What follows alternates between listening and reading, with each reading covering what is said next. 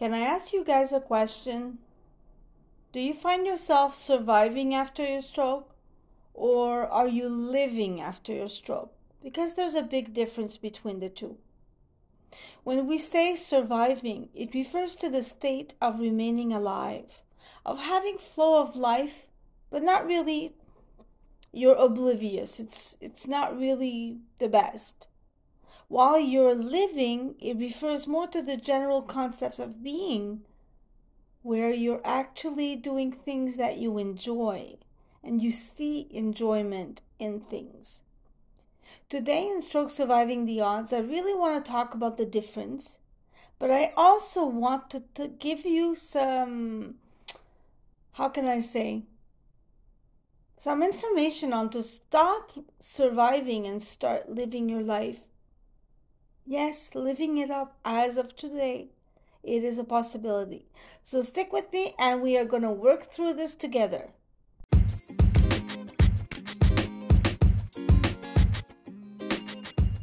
Hello, beautiful survivor. This is Karina, and I'm the host and creator of this podcast, Stroke Surviving the Odds. 25 years ago, I survived a brainstem dissection that led me to coma and reluctant syndrome. But luckily, I'm right here where I belong. Now, if I can do it, you can do it too. You can survive this world as a stroke survivor. My episodes are full of valuable information, full of tricks, how-tos, things that are going to help you survive this world as a stroke survivor. I recommend you go right ahead and download those episodes so you can refer to them along the way of your own rehabilitation. My handle on Facebook, where you can communicate with me easily, is Stroke Surviving the Odds _ the pod page, and on Instagram I am at SSTO _ the podcast. I have a big thank you to give. The proof is in the pudding. My mission was to make one person feel better around the world about their situation. Turns out that there is more than one person that's feeling better about their situation, because this podcast, our podcast, is now number 5 worldwide in its category. So it's touching a lot of people. Our mission is working, guys. And I'm very proud of that. Make sure that you let me know on all of my platforms how I can best serve you. That being said, grab yourself a drink, coffee. Make sure you have a pen and paper, because the faintest of ink is always better than the best memory. Come and meet me here in my dining room as I am recording today's episode of Stroke Surviving the Odds. I told you guys the story of when I was in the ICU, and I spent the second week when I was really awake, crying 23 hours a day, and my neurologist had come in my room to do his exams, and he was talking to me that I was not having it. I did not want to participate to anything. And finally, when he left, because he was disappointed in me, because I've always been a willing participant, and that particular day I was not. It's like, leave me the F alone, you know? But that day, after he left, I had a moment of silence with myself, because apparently I couldn't talk, and I decided to not be a survivor and to stop crying. And I decided to live. I decided to fight. I decided to go to all my therapies. I decided to get back to my life, to get back home to my daughter, to my family, to my friends. Start driving again, start walking again, start eating meat again.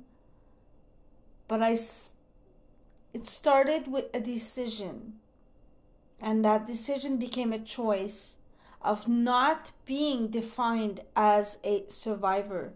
Because a survivor is only a terminology that we use. Yes, it's a fact, yes.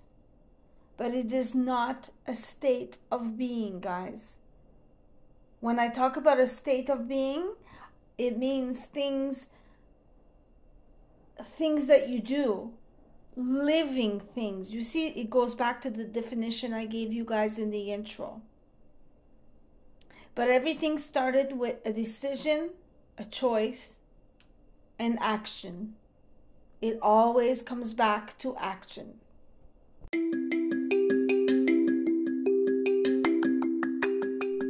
It's so funny when I talk about this because basically I think it's going through the motions with no emotions.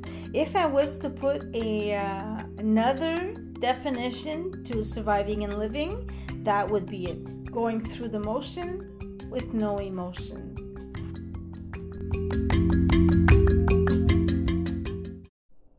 In the next segment, I'm really gonna give you guys some tips on how to stop surviving and start living. But first, I want to just clarify, make it sure that you get it. Surviving means to continue to exist. So if you're someone that is at home and you're in your recliner and your gaze is really not paying that much of attention and you're like a piece of driftwood on the shore, not you're making the environment beautiful, but pas plus que ça, not more than that. And thriving and living means you're growing, developing, prospering, flourishing. It's like you're an ocean. There's movement, there's life in you, there's excitement, there's different currents, it's warm and it's cold. You see the difference between the two, guys? Surviving is simply doing what is necessary to live. Eating, sleeping, going to the bathroom, trying to keep a good relationship or a decent relationship, but encore not more than that. I want so much more for you guys because I know there's so much life to live after stroke, right? I've been on both ends. Mindset is very straightforward over here. And that is going to play for a lot. So in the next segment, we're going to talk about how to work that mindset and how to stop surviving and really start living.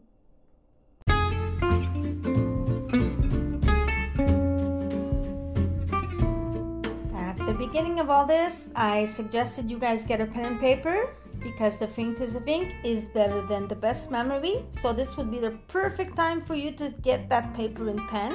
Go right ahead and pause my podcast. I'll be waiting for you.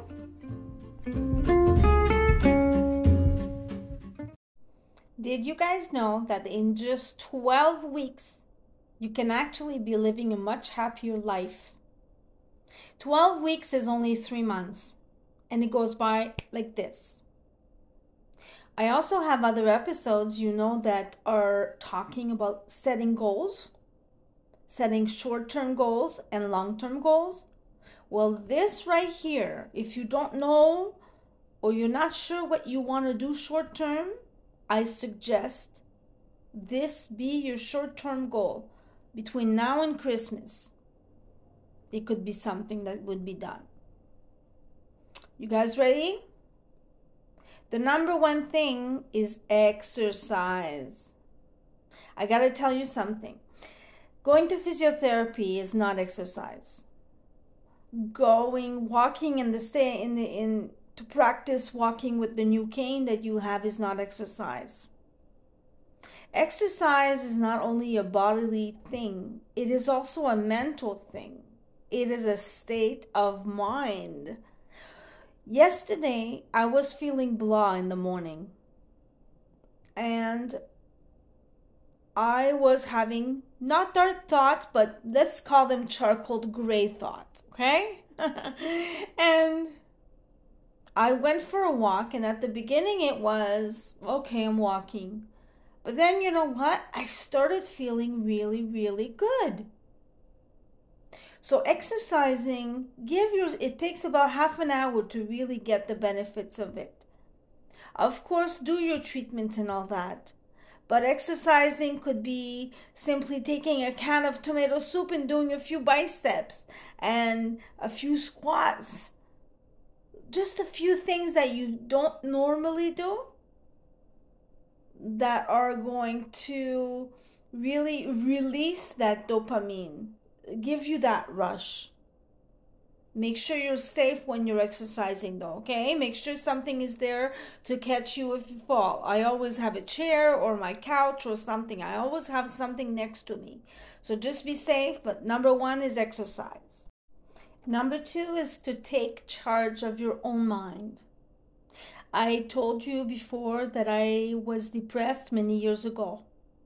And lying in bed, just looking at the ceiling, just staring in blankly, and my mind racing 100 miles an hour.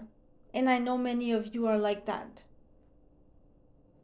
You see, I'm not depressed right now. I'm 20 years down the road. I'm not depressed right now, but I still have those moments where I have to catch my thinker when my mind starts going places. And I have to say, nobody, you got to come back here. Going for my walk yesterday, I took charge. If you can't go and walk, change room, guys. Put the dishes in the dishwasher. Go take a shower. Pet the dog. Change your mood. When you change your mood, you change your mind. Number three is very interesting. It is to learn to be easier on yourself.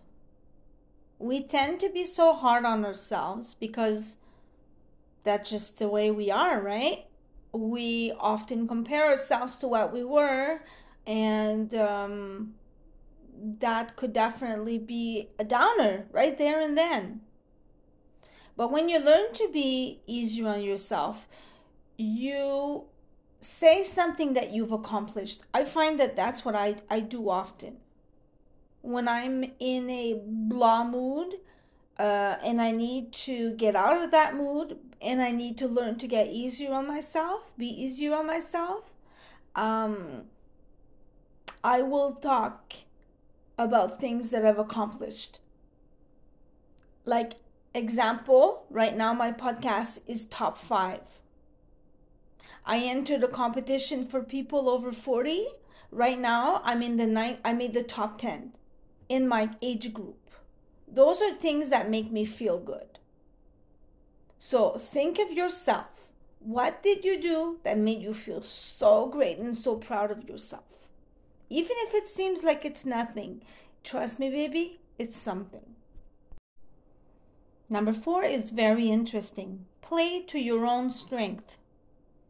I'll give you a concrete example. I am not a techie person. I am not computer savvy. Am I going to go apply for a job that requires me to be? No. I'm a people person. I can sell a fridge to an Eskimo. I've been doing this for 32 years. I do public relations. I do follow-up. I increase clientele. This is what I do. So I play to my strength. What are your strengths? That is why I suggest you guys write them down. What are you good at? Are you a great, I have a friend. I have to tell you guys this little anecdote. I have a couple of friends and they have 6 kids. Today in 2023, they have 6 kids ranging from the ages of 5 to 22. Okay? Obviously, Madame is a stay-at-home mom, and she is phenomenal at what she does. There is so much love when I enter their house. Sure, the place is a mess. The place is a mess, but you know what? I don't see it. I just feel the freaking love they have in the house. They are so welcoming, and that lady is just so amazing at what she does. Patient, kind with all the kids, and there's not one, that is lacking anything. So her strength is being a good mom. She's not domesticated. but she's an amazing mother that I admire so much. You see what I mean? I'm not criticizing here. I'm trying to give you a concrete example. Number 5, eliminate stressors.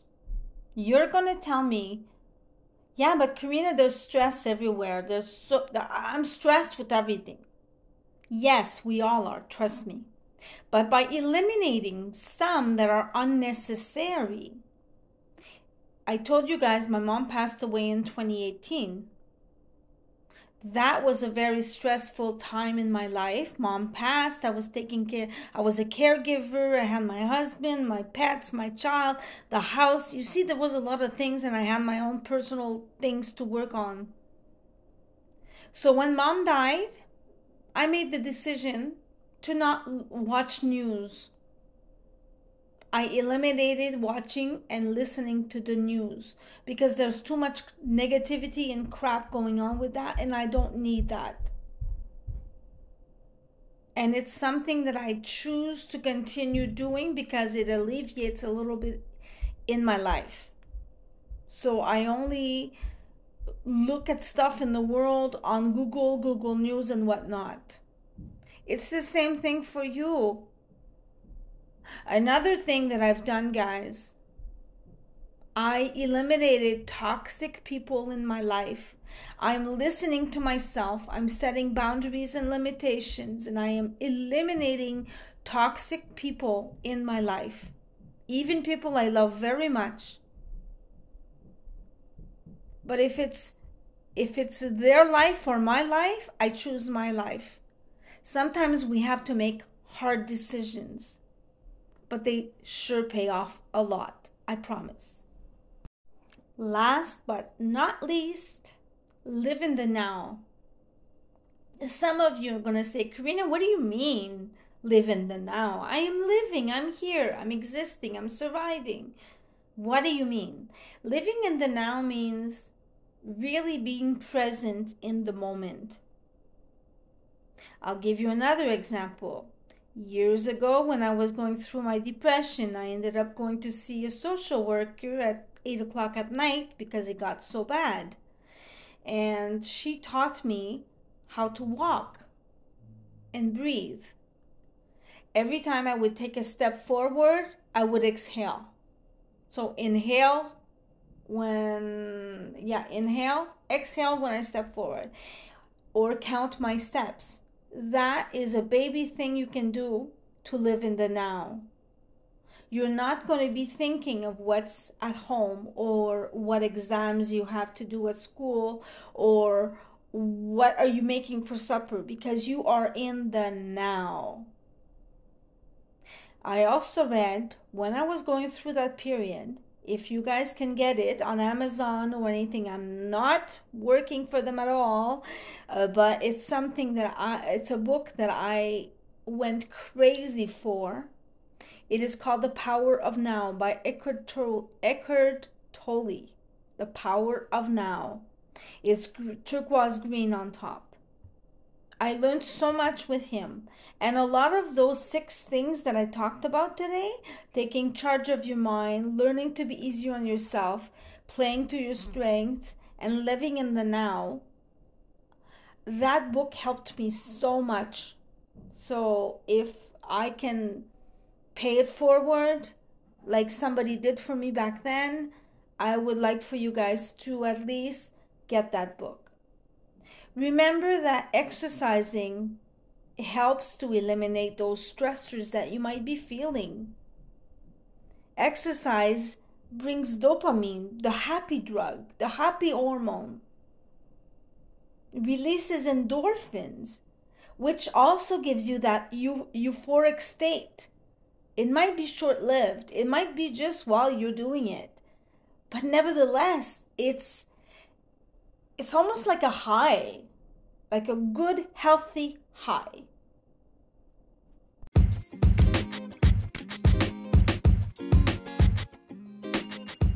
So this is a beautiful short-term goal that I gave you guys.